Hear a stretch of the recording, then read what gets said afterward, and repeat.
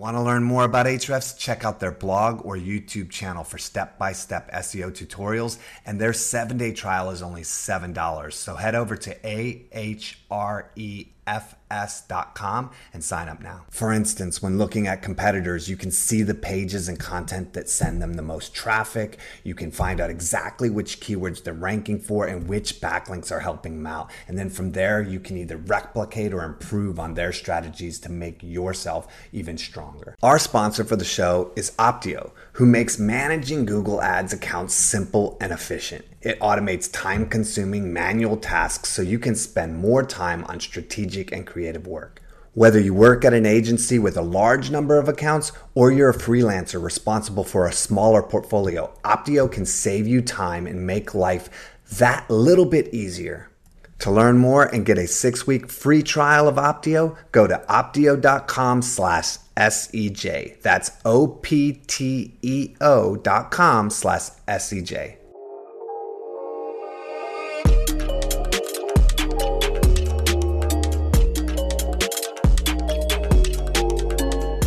Hello everyone and welcome to another episode of the Search Engine Journal Show. I am your host, Brent Satoris, and today we are joined by Casie Gillette, the Senior Director of Digital at Co-Marketing, and we're going to be talking about customer experience and the impact that it's having on search and digital marketing as a whole. Enjoy the show. Hey Casie, thanks for joining the show. Great to have you on. Hey, thanks, Brent, for having me. I'm pretty excited to be here. Yeah, it's, me and you have known each other for a long time, and I've always wanted to get you on the show, and so I'm excited to have you on. And we're going to talk about something really interesting today, customer experience and its impact on search and digital space. And this is interesting because for a long time as SEOs, we were really focused on like a real checklist mentality, and the language was always like for the betterment of the customer, but in the end, we were really looking at how do we raise authority, how do we write the right content, how do we get indexed properly. But a lot of the shifts over the year was with mobile first and site load speeds and a number of other elements have really kind of driven us towards customer experience in all things when it comes down to really how we get that authority with EAT and now with the implementation of BERT. How do you see that kind of transition where customers experience is really all that matters? Yeah, so for me, I started thinking about this, probably 8 or 9 years ago. And I specifically remember I was working in-house, and one of the things I loved that they did is they were so focused on the customer. And so they were using it to generate word of mouth. We were using it to generate links. And we were doing these things that it made me realize like, oh, wow. Like this is marketing, right? This is the future of search is, we can't just, you're thinking 10 years ago, people were still kind of doing like shady link building. And I'm sitting here watching like, oh, this is legit, right? This is how we're going to get people to talk about us and link to us and write about us. This is how we're going to build our brand and build our presence in search. And so I started watching this and I thought, God, this is so cool. But as marketers, and especially as search marketers, people talk all the time, and you hit on it, right? We talk about like, oh, we're building for search engines. The reality is that those search engines are getting so much smarter, and they're looking at what people want.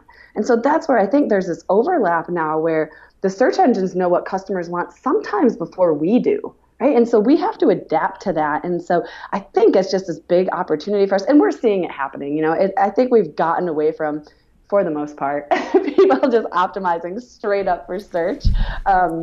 And the spiders themselves and the search engines themselves, but I still think we have a long way to go. Yeah, I think that, the study I always kind of refer back to, which I think is really, a great example of technology kind of figuring things out was not so much Google, but Facebook. They had done a survey and they had done an article years and years ago that had said, essentially after X number of likes, we know you better than your friends. After X number of likes, we know you better than your spouse, And so it got to a point where it was like by 300 likes, they knew you better than you knew yourself. Which is terrifying. which is, it's terrifying in a sense, but it's also, it's kind of in part where, I forget the name of it, but you remember that leaked Google kind of video that was talking about how they really want you to like log in and basically say, this is what Oh, I right. want out of life. If you look at Apple, if you look at Google, if you look at Facebook, if you look at a lot of these platforms, they really want to eliminate the question. They want to be able to say, trust us to tell you what you need and guide you down that path. And that has a whole bunch of terrifying aspects with it. But that study really kind of turned me on first. But I think one of the big things that listeners kind of battle with is a lot of times the people who focus on the customer experience and the customer as a whole fail. And people who don't succeed. And that's always the kind of burden with, these strategies right now, is that you can turn around and point to an example of, well, this site is doing absolutely nothing but SEO and they're outranking me. So if they're outranking me and I'm doing what's right, then maybe I'm doing what's wrong. And I think that's the challenge. How do you deal with, kind of knowing that tomorrow is truly a customer experience algorithm, but today is still pulled back by some of these checklist elements?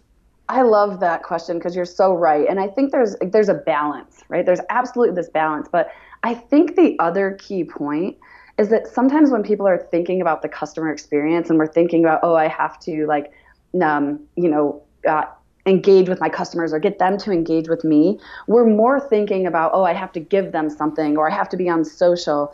And we're not necessarily thinking about our own sites.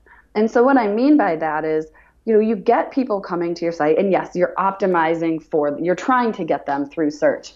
But you can do that by answering the questions that are being asked on search results, right? Like Google gives us those questions. We see those answer boxes. We see those people also ask boxes. That's what your audience is looking for, right? So if you can create the content that addresses those questions, now you're optimizing for the search results to get people to your site, and you're giving your customers the experience they want.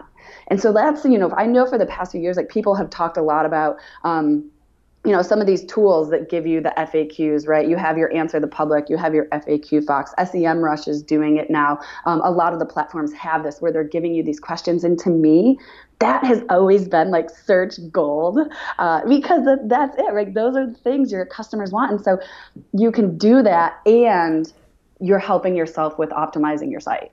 I think it's a really good point to kind of look at, what's not working, right? What questions do people have? What solutions are they really looking for? And I always thought it was amazing that nobody created like a Windows Mac error site. Right? How many people are going out there searching these error commands and these different commands? And yet when you find the answer, it's always some forum that's like 3 years ago. So you're like, well, that's not the operating system I'm on now, so that can't be my problem, right? And then you get like a bunch of pseudo answers. There's like no real like curated. There used to be one, and I forget the name of it. It ran for free. There was a forum that was free, and it had all of these solutions, and you could upload your log files, and you could upload. They had a tool that would get a full BIOS from your computer, and they would come back with a solution for you. And it was run by all the people at the antivirus software companies. Wow. You can look this up. I cannot remember the brilliant. name, but I'm sure some listeners will know and some people will comment on it. But it was all the people who wrote the code for these antivirus that were volunteering their time to solve these problems, right? And so there was this forum, but they had no financial monetary element to it. So it ended up dying because nobody could keep it alive, but it lasted many, many years. Wow. So I always used to tell people, go and look at your competitors' support forums. Look at where people are having problems as a place to kind of identify that. But I think a lot of times we get lost in that experience of what our customer really wants, right? We get very into our business. And one of the big challenges is to really put yourself in your customer's shoes enough to know what they're looking for. What are the questions? What appeals to them versus what you think appeals with them? And there's a lot of examples of this, but how do you answer the question of what really appeals to my customer? Yeah, I mean, I think that, so you just mentioned forums, and I always use forums in my presentations, like whenever I'm talking about this topic, because there is still a forum for everything. And they're still active and they still look like they're straight out of the 90s. But like people are there and they're talking about things. And I just think it's so great for doing content research and figuring out. But even your own brand, especially house or you work at an agency and you're working with a client, to your point, like people have this idea of what they think people are searching or they think people think about them. But just go and look on social, right? You can go and look and see how people are talking about you. Go look and see how are your competitors talking about you. That's going to give you the perspective. And that information is all out there, right? Whether you're using like a mention tool to track your name, whether you're going and looking at Quora, whether you're looking just in the search results themselves.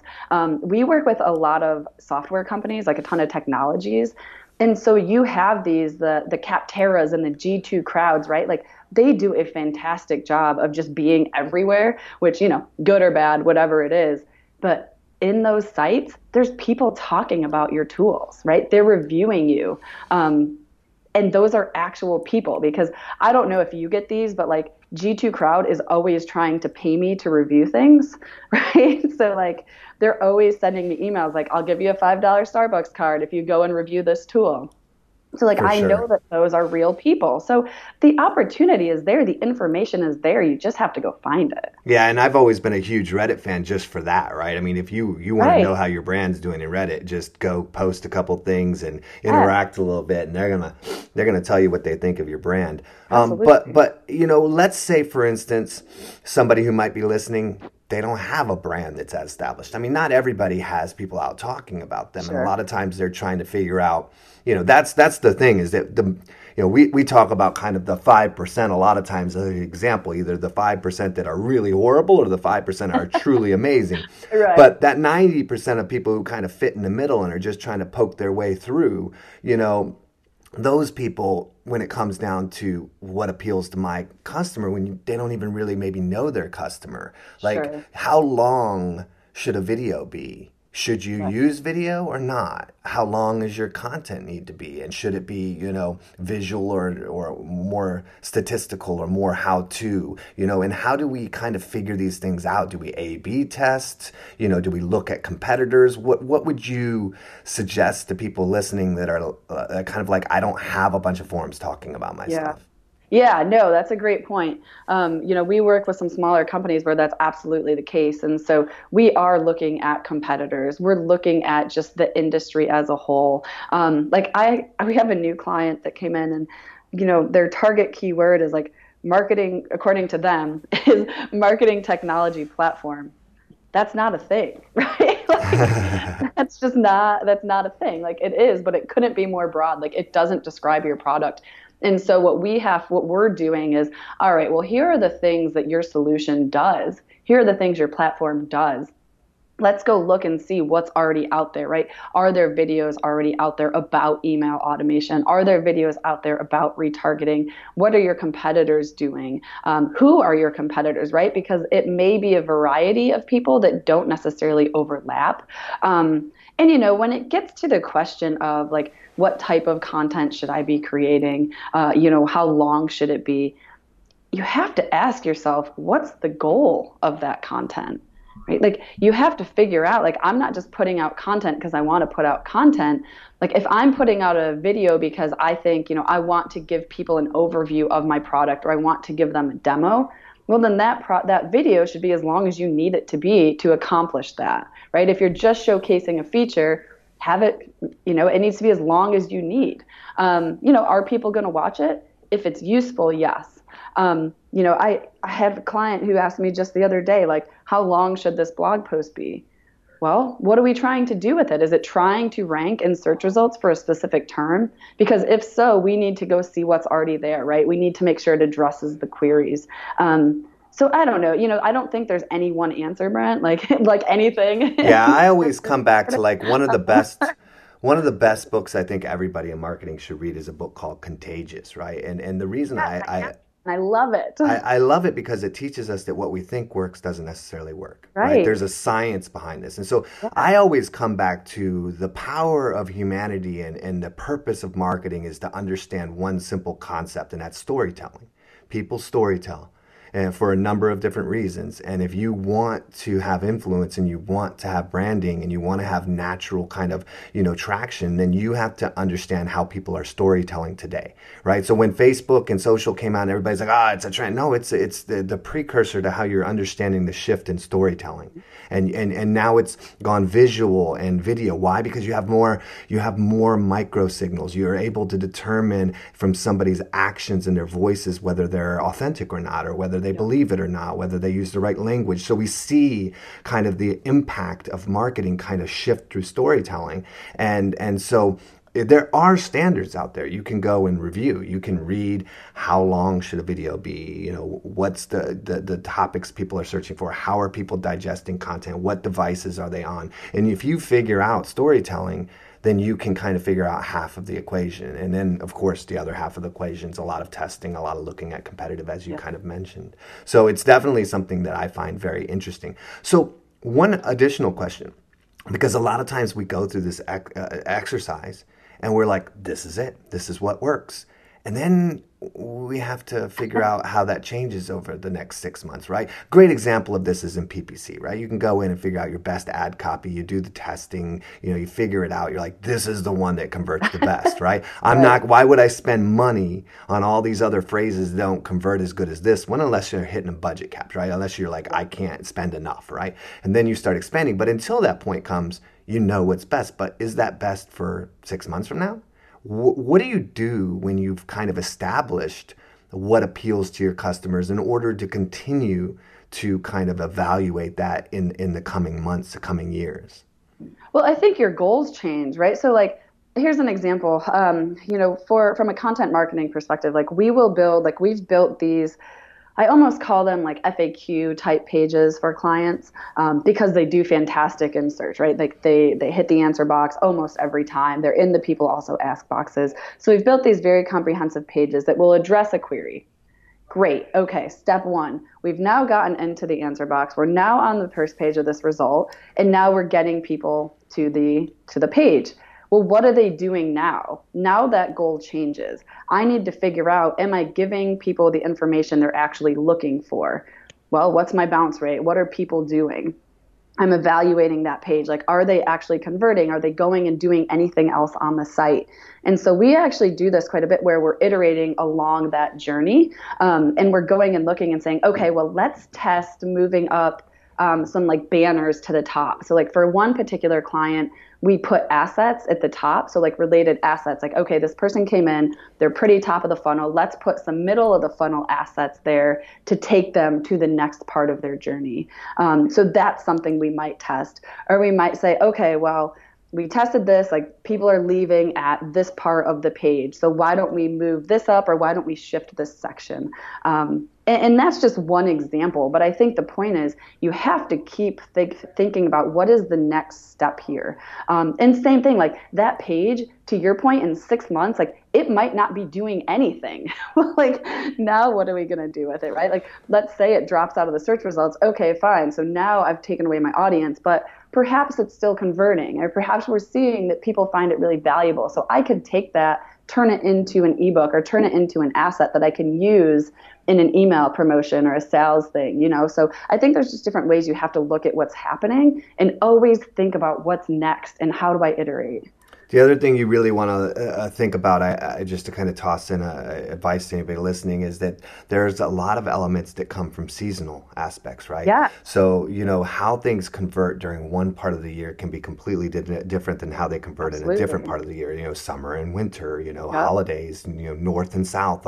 So I think there's other factors. And one of the things that you kind of run into a lot is, I want to test, but I don't want to take away too much. Is there a sense, like a kind of a general practice for like a percent that you leave alone and a percent that you allocate to testing? Or is it, is there a certain, I'm going to test a couple banners versus I'm going to launch an entire new site and test an entire new site? Like, where do you find the balance between, not blowing up what works? Yeah. I mean, we typically start small, to be completely honest, because, for most of our clients, they're not, Yeah, we work in the B2B space.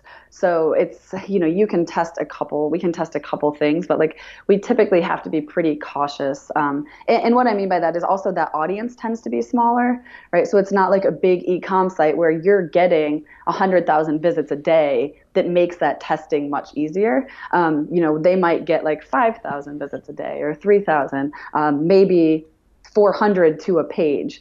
And so when you're thinking about testing, like that doesn't scale the same way. So we're a little bit more apprehensive to do anything big. So like even if it's just testing like CTAs or CTA colors or moving sections of the page, we'll typically only do like one thing at a time.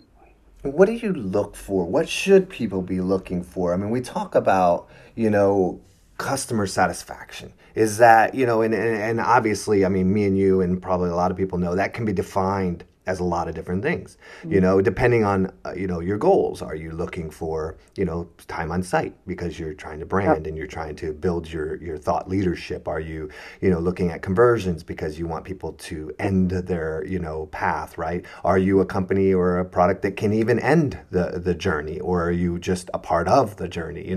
These questions come up a lot. And so what would you say? I mean, generally speaking, obviously everybody has specific things, but generally speaking, what are some of the factors to watch for to determine whether or not your customers are happy with their experience or not on your site, like statistically? Yeah, I mean, I think you need to know. I think one of the things that happens is people look at their site as one thing, that everything is the same. And it's not, right? Like every page on your site is not the same, and every page on your site does not have the same goal, right? Some of those things are very top of the funnel. So you should be looking at, okay, well, I'm getting in people, how many of them are staying? What is the time on site? I know that's kind of a tricky metric. I don't use it too much, but I more so look at, all right, if someone's coming to this page and just bouncing, clearly I'm not giving them the right thing. But if there's another page that, it's a middle of the funnel, I'm trying to get them to convert and they're not, right? I'm trying to get them to download something and they're not. I need to adjust.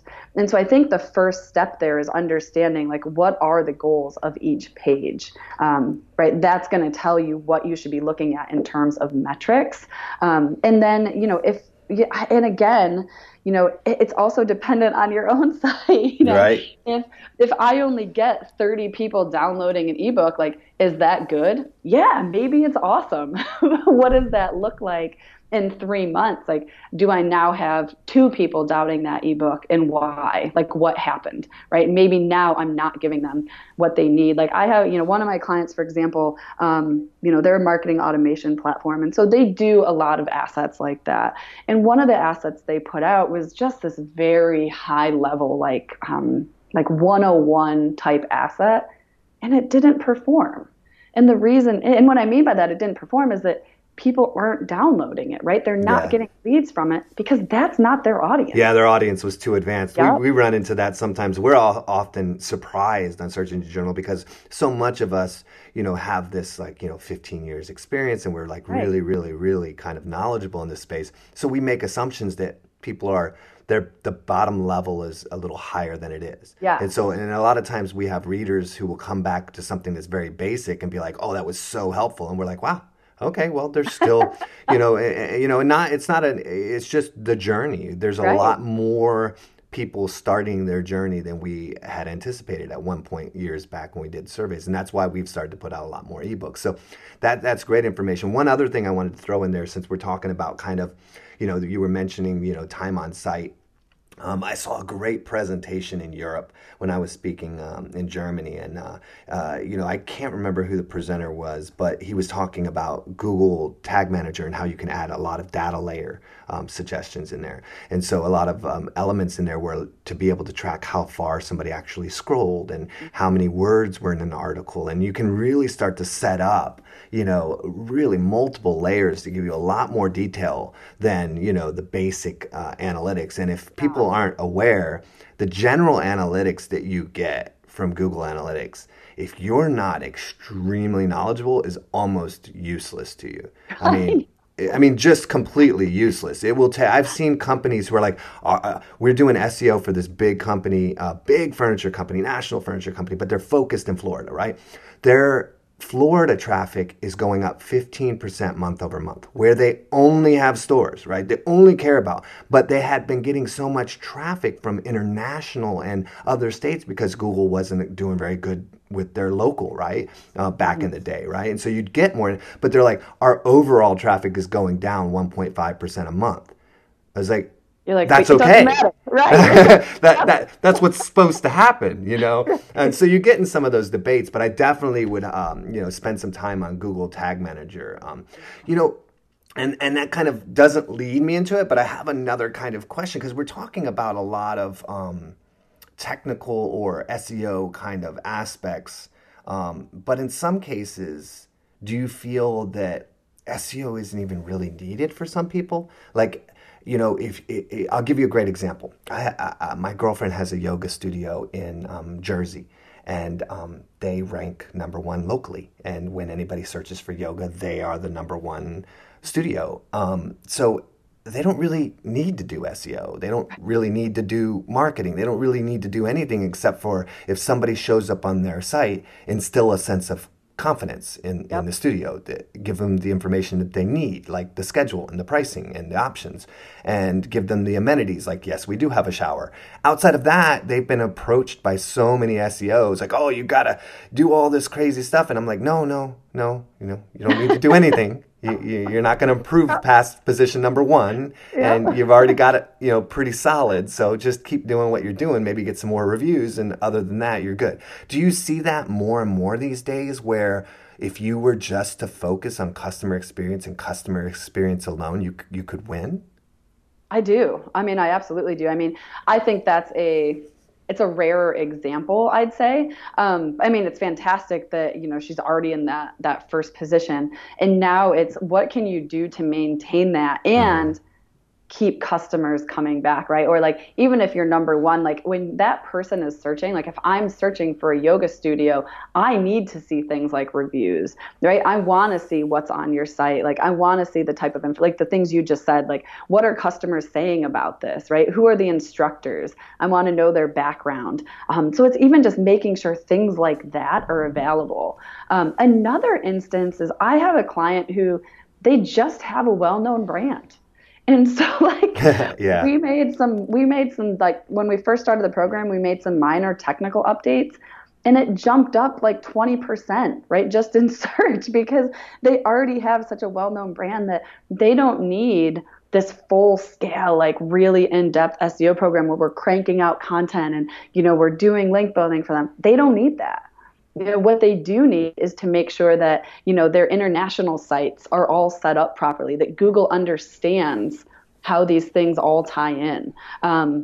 Could they benefit from some content? Sure. But in that case, like the scope of the program is just so much, it's so much more minimal. Like people just know their brand, they trust their products.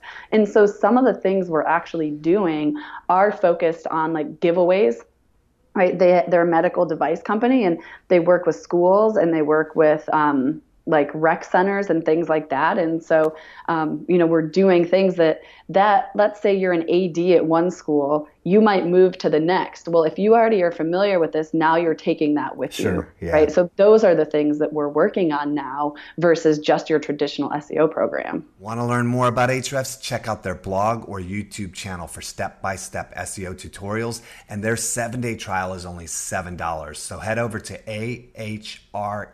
ahrefs.com and sign up now. For instance, when looking at competitors, you can see the pages and content that send them the most traffic. You can find out exactly which keywords they're ranking for and which backlinks are helping them out. And then from there, you can either replicate or improve on their strategies to make yourself even stronger. Our sponsor for the show is Optio, who makes managing Google Ads accounts simple and efficient. It automates time-consuming manual tasks so you can spend more time on strategic and creative work. Whether you work at an agency with a large number of accounts or you're a freelancer responsible for a smaller portfolio, Optio can save you time and make life that little bit easier. To learn more and get a 6-week free trial of Optio, go to optio.com/SEJ. That's OPTEO.com/SEJ.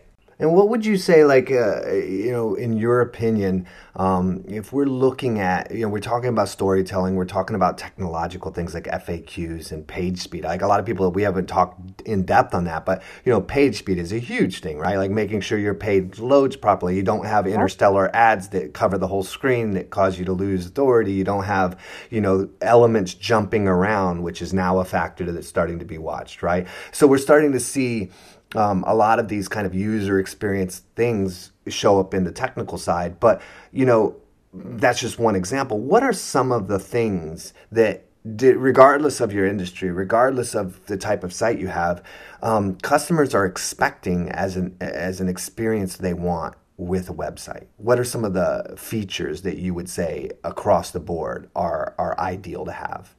I mean, it has to be easy to navigate. And I know that's such a stupid thing to say, but how many times have you pulled something up on your phone and you're like, I don't even know where the menu is, right? Yeah. Or I can't find something, or only half the pages are accessible to me. And I find this a lot with restaurants, actually, which is just infuriating because you really only need to have three things for me to be able to find, right? Like your menus, your address, and maybe how to make reservations. But I find myself searching, trying to find, how do I get to the menu, or how do I get to the reservation? How do I find this information? And so I know that it's stupid, but navigation is such a big thing. I need to be able to find what I'm looking for. The other piece of it is just that clear call to action. Again, just a client of mine, just so simple, you would get to their site and especially on mobile, and you would scroll, and wouldn't see a single thing about what to do next. Right? Yeah, I think you always have to account. You always have to account for the people who are already sold. They're just looking for the quick purchase, right? You always got to make that person be able to find that purchase quick. Right. And even if it's not a purchase, but what is the information I need? Take me to the next step, show me something to your product, do something there, make it easy for me. And I think that's the key. It's just not having your information buried. Help me take that next step. And I know it varies across industry and product of what you actually need, but yeah, of course your page speed, and sometimes I wonder, Brent, we're so in it. Right? We're so in it that we see everything that happens, right? We're so aware of what a website does and how it performs and what some of the nuances are. I sometimes wonder how the average person feels about a site. Well, I definitely don't they come out with these things and they're like, if your site doesn't load in under 1 second, you lose 30% of your visitors. I'm like, what the? Come on, seriously? Now, do I think that people want a fast speed? Yes. And when you're sitting in a dental office and you have one bar and you're like, God damn, this stupid site won't load. I get it. But you're telling me that if it didn't load in 1 second, at 1.2 second, everybody's bailing? Come on, right?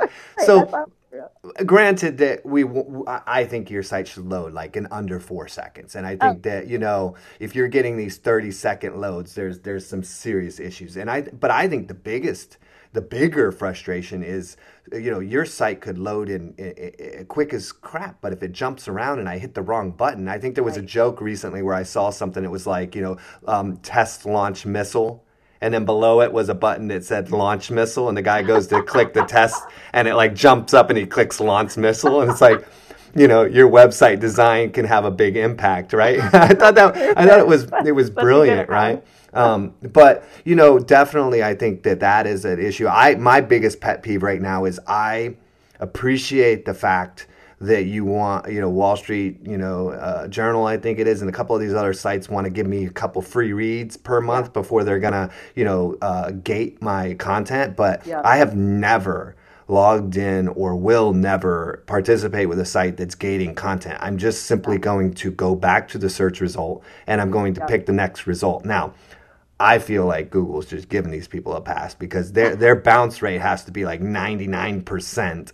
And they're still managing this to get the top result. But to that point though, so another thing that I think is important, and now that you mention it, is I actually do I subscribe to the Times and the Post, and so when my paywall hits, and I have to log in, like one of the things they both do exceptionally well is they give you different methods to log in. Because I Nice. don't know my password, Exactly, right? Like, right. especially when I'm on my phone, I do not know it. And so they like, the post gives me the opportunity to log in with my Amazon account or my Google account or my email or Facebook, whatever it is. So like that makes it really simple. It's really gotten nice with a lot of that. Like the integration, that's a good point. Yeah. Like the integration of third party softwares has gotten really good because I'm always logged into Facebook. So for me, any option I have to create or log in or anything with Facebook, it's there. I'm going to use it, right? Right. I don't even really use Facebook as a site. Like you'll rarely see me post or respond or anything, and I check it like once a week, only when I get some weird notification I want to see.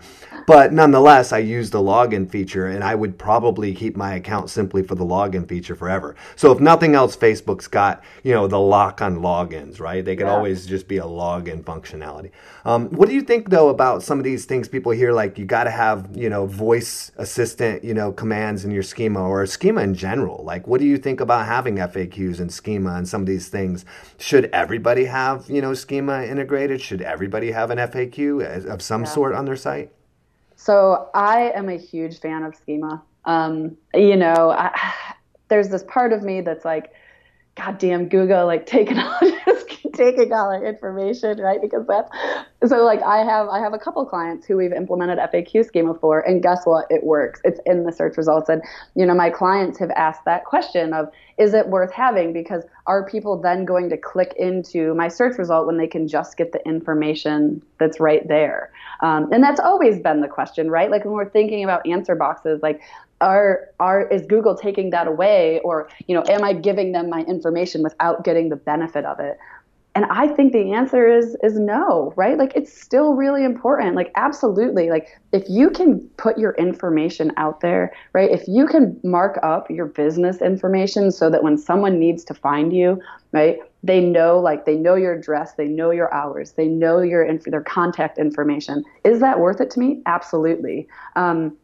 I just said, like, I would implement FAQ schema on all my clients if I had the opportunity. Well, I don't think people appreciate the fact that authority is not singular with Google, right? Exactly. There's so I mean, so if you're authoritative for an FAQ answer that gives everybody the answer and nobody has to come to your site, there should be 10 other things on your site that people have to come to your site for, and you're going to find that boost is going to get more visibility to those pages, right? So I do, I get a lot of access to kind of Google in general. And what I will say is that, that's a valid statement that I can't get into, how do you say it and not say it? They're definitely looking at multiple things, and they definitely have an ability to be able to adjust your site's overall authority in different ways. So I definitely think that it's valuable to incorporate and participate. I think the biggest challenge for people, and you're seeing it across the board in customer experience and the way Google's trying to combat the user's feedback, is that people are tired of seeing 100 versions of the same article. So more than anything, what you need to really do before you create anything is to think about, does this really solve a unique proposition? Could your name be taken off of it and it means nothing, right? Or is it unique to you? So those are some of the areas I think. Another question we have is that a lot of times, people working at agencies and working with clients know this information. How do you take a company and clients who have, somebody who's moved up to a CMO, but they used to be an SEO 10 years ago. And so a lot of people have these, they went to a conference 3 years ago and learned that authority is everything. So when you go to them and try to explain how user experience is really what we should be focusing on, you get pushback. What are some suggestions for people being able to kind of win over the older guard, the older SEO mindset of people, to get them to kind of focus on other things, even at the expense of what they feel like are super important? Like, for example, let's not go spend $100,000 on link building. Let's spend $10,000 on it and go spend $90,000 on some really good, activation campaign. Yeah. Education, to me is one of the hardest parts of our job.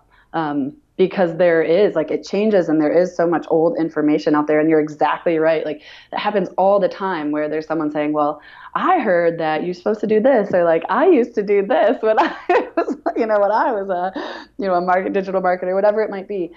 So like here's an example. Just the other day, one of my clients, they have an internal content team, and they've been pushing back against some of the stuff we're doing, because like it doesn't fit with their expectation of SEO, right? And it doesn't fit with their expectation of what's supposed to happen. And so we actually got on the phone with them. I talked them through like, here's why we're doing it. Here are the elements that matter. And then in turn, I also sent them examples of like what we're doing for other clients that showed, hey, look, here's how this is being used and here's the results, right? Like I'm telling you to do this, and here's this other page that's very similar that is in position 1. It drives 5,000 visits a month. It's doing this. This is why we're doing it. I think that's powerful. I think most of the time when I deal with executive C-suite level people, when you talk about competitors doing something better than them, their ears perk up pretty quickly. They're like, whoa, who's doing what? How are they doing it? So definitely I agree with that for sure. And it doesn't always work though. I had a former client who he was so set on doing like just old school link building because he had done it a couple years prior. He had hired someone in India who built, I'm using built in air quotes, 1,000 links, right? And to him, it worked for a minute. And it's not working anymore, but he thinks it should work. So I had him send me the list. I said, fine, send me this list of all the links that were built, right? Because he just wouldn't stop with it. And so I went through and I was like, this doesn't exist anymore. This is spam. This is spam. This is spam. This is spam. This doesn't exist.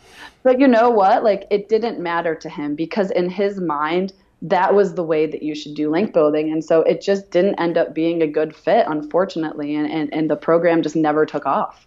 So you can't win them all. Yeah, one of the other things that I think people are forgetting about right now across the industry, which I'll just comment on real quick before I lead us into our next kind of area, is that your content that's not helpful shouldn't be on your website. Absolutely. Like I think a lot of people are still in this mindset where, oh, well, I have this bunch of content over there, but it might not be helping, but I'm just going to focus on my helpful content. No, you really need to get rid of any content that's not benefiting you. I mean, look at your analytics, look at your log files. If you've submitted 20,000 URLs to your sitemap and, through your sitemap and you're seeing only 5,000 are indexed, those other 15,000, nobody wants. Like, it's important to realize that because you need to get rid of it. You need to 301 redirect it to categories, or you need to rewrite it into something that is useful. But just leaving it there actually has a negative impact on your authority today, especially when we start getting into authorship. Like when we start getting more into this combating fake news and combating, quality of information. Where did it come from, right? We're seeing that already in a lot of schema, like, claim review and these different tags that are meant to kind of validate, right? And as that continues to go, if you have all this really low quality content, it's going to hurt your brand's authority through Google and through user experience. Yeah, and I mean that's we started doing that probably I'd say 4 or 5 years ago, because we had I had a specific client who like we had been writing for them for years and they were going through a site redesign, and so we were like, you know what, like let's just take a look through what's not performing, and we ended up getting rid of probably like 200 blog posts. And the thing, and I remember saying to them, and I still have to say to this now, like we do this exercise for clients pretty consistently.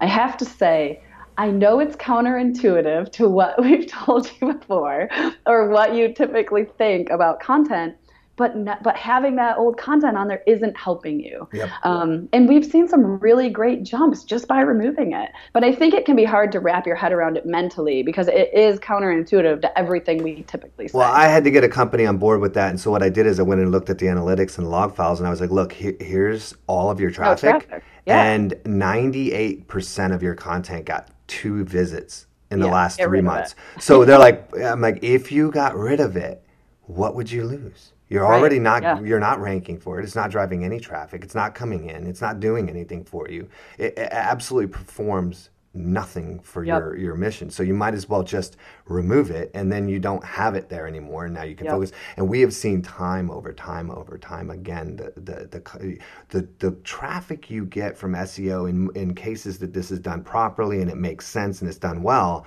We're seeing more traffic from search than Yep. all the pages combined before we Yep. cut the traffic. So we went down to 2% of the content, and all of a sudden we're getting like And now you have 10x more. the traffic, right? And it's like, it's counterintuitive, but it's not counterintuitive when you think about Google's goal of, they stopped wanting to index the world's content years ago, I mean, and you're seeing changes that go in that route. And that kind of leads me to this next question for you. And this is my last question for you. And then we're going to, have to let people get on with their day. But, what do you see evolving for the future? Like customer experience from a website, customer experience from a company. How do you see it evolving over the next couple years? Yeah, I mean, I know that there are so many opinions on this, but I do think that how people interact with your site does impact search. Like, I do think there is something to be said about if someone clicks on the result and they click back. I really honestly do. I think that you have to build something that keeps people on it. The other thing is like, Well, real quick, I do want to make a comment to that, because if you're looking at Google and you're calculating out the fact that they're using more AI in their algorithms than they ever have before, if you start looking at the fact that link building became less about like these numbers and more about, actual performance, right? As far as AI is looking at, somebody searching a query, going to your website, then coming back and searching that query again. There's absolutely no way that that's a good experience. And so if, for me, that aspect in itself is one of the strongest signals you could have for an AI-based, algorithmic system that wants to provide people an answer to their journey. Right. I think it's super, super, super important. But go ahead. Sorry. Yeah, no, and that's a great point, right? Just taking that, like, as Google evolves or Bing, whoever we're talking about here, like, as they continue to evolve and get smarter. Bing, like, now powered by Google. Yeah, that's right. That's right. I do think that those user signals are playing and are going to continue to play a bigger role. You mentioned voice search earlier and schema. I again, that's something that I have like mixed feelings on, but it does go to the answer side of it. And, I was watching Perna give a presentation last year, and like one of the things she started off by saying was like, who thinks that voice search is overrated? And, I raised my hand because I was like, absolutely. I agree 100%. Yeah. But her point was like, the things that we're using for voice search, like they're just questions that your customers are asking, right? And like, you should be addressing those, whatever way it is that you're addressing those. Like, you should keep addressing them. Well, that's because we answer that question: is it overrated, based on the hype, not the actual use case, right? Because the hype is that it's replacing search, and no, it's absolutely not. Right. Yeah.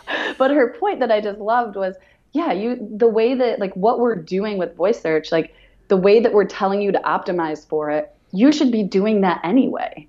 Right? You should already be doing that. And the other things that I think a lot about that go to the customer experience side is even just chat, that chat functionality. There's so many good chat bots now. And the reason I say that is, one, I think it's just fantastic for your own on-site content. And I've been saying this for years, like people who are using chat on their site or who aren't using their site search functionality, like the information that people are putting into those two things is gold, right? Like, go look at what they're asking, because that's the stuff that they care about. But when I say chat, like the first thing I do if I need help from a bank or whatever site it is I go figure out, how do I not have to call somebody? Exactly, right? I hit chat every time. Exactly. And especially, like the generations younger than us, like they're certainly not calling anybody. And I will say this, publicly, the reason why I go to chat is not for fear of talking to somebody. It's that I know I'm going to be on hold for 30 to 45 minutes, and I don't want to sit there with this phone kind of like playing some music in the background, and then all of a sudden I come back and the phone's dead because I missed it because it was 45 minutes later. So chat gives me the ability to continue on with my day and have a history. Now, what drives me crazy for anybody that's listening to chat, if you're going to have a chat function that makes me wait longer than 5 minutes, don't give me 15 seconds after you respond before you close the chat. Right. That drives me insane. It's like, I've been waiting 30 minutes. I come back and it's like, hello, I'm happy to help you. And then like 15 seconds later, it's like, have a good day. Click. You're like, wait, what?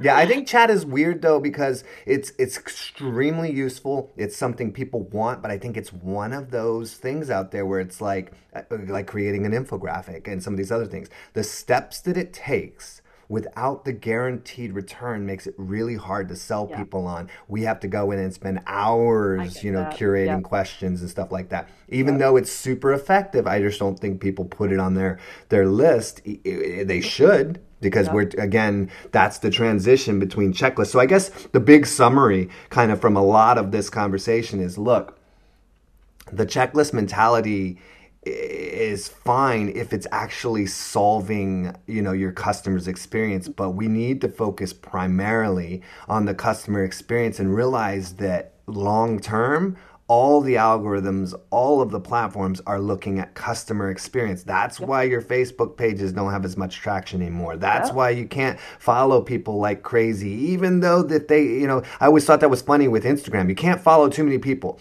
because if you do, then it's spam. And why? Like, they follow me back because they want to follow me back. Like, if they don't. But it was like, it causes enough anxiety for people. Even though it doesn't hurt anybody algorithmically, it causes enough anxiety for people that they banned the function simply because of the anxiety. So user experience is driving the algorithms. And so you have to pay attention to that.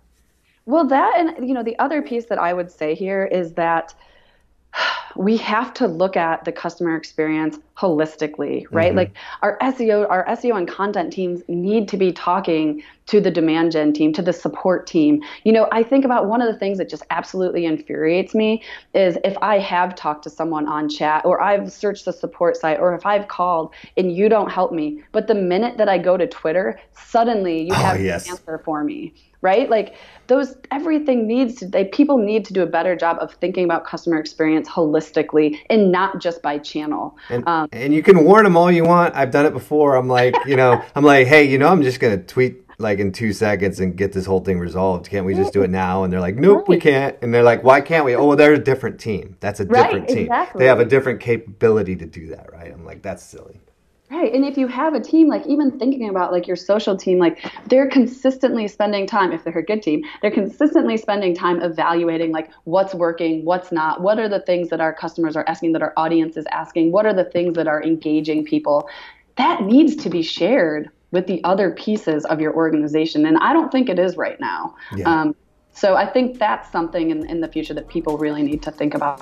Again, just how do I better integrate with these other people? Well, Casie, you have been an individual that has been in my close-knit circle for almost a decade, or if not over a decade. Longer, and you're one of the people out there that I have no second thought about recommending or kind of reading or respecting. So if people listening want to follow you, they want to find you online, they want to continue to hear what you have to say, how can they find you?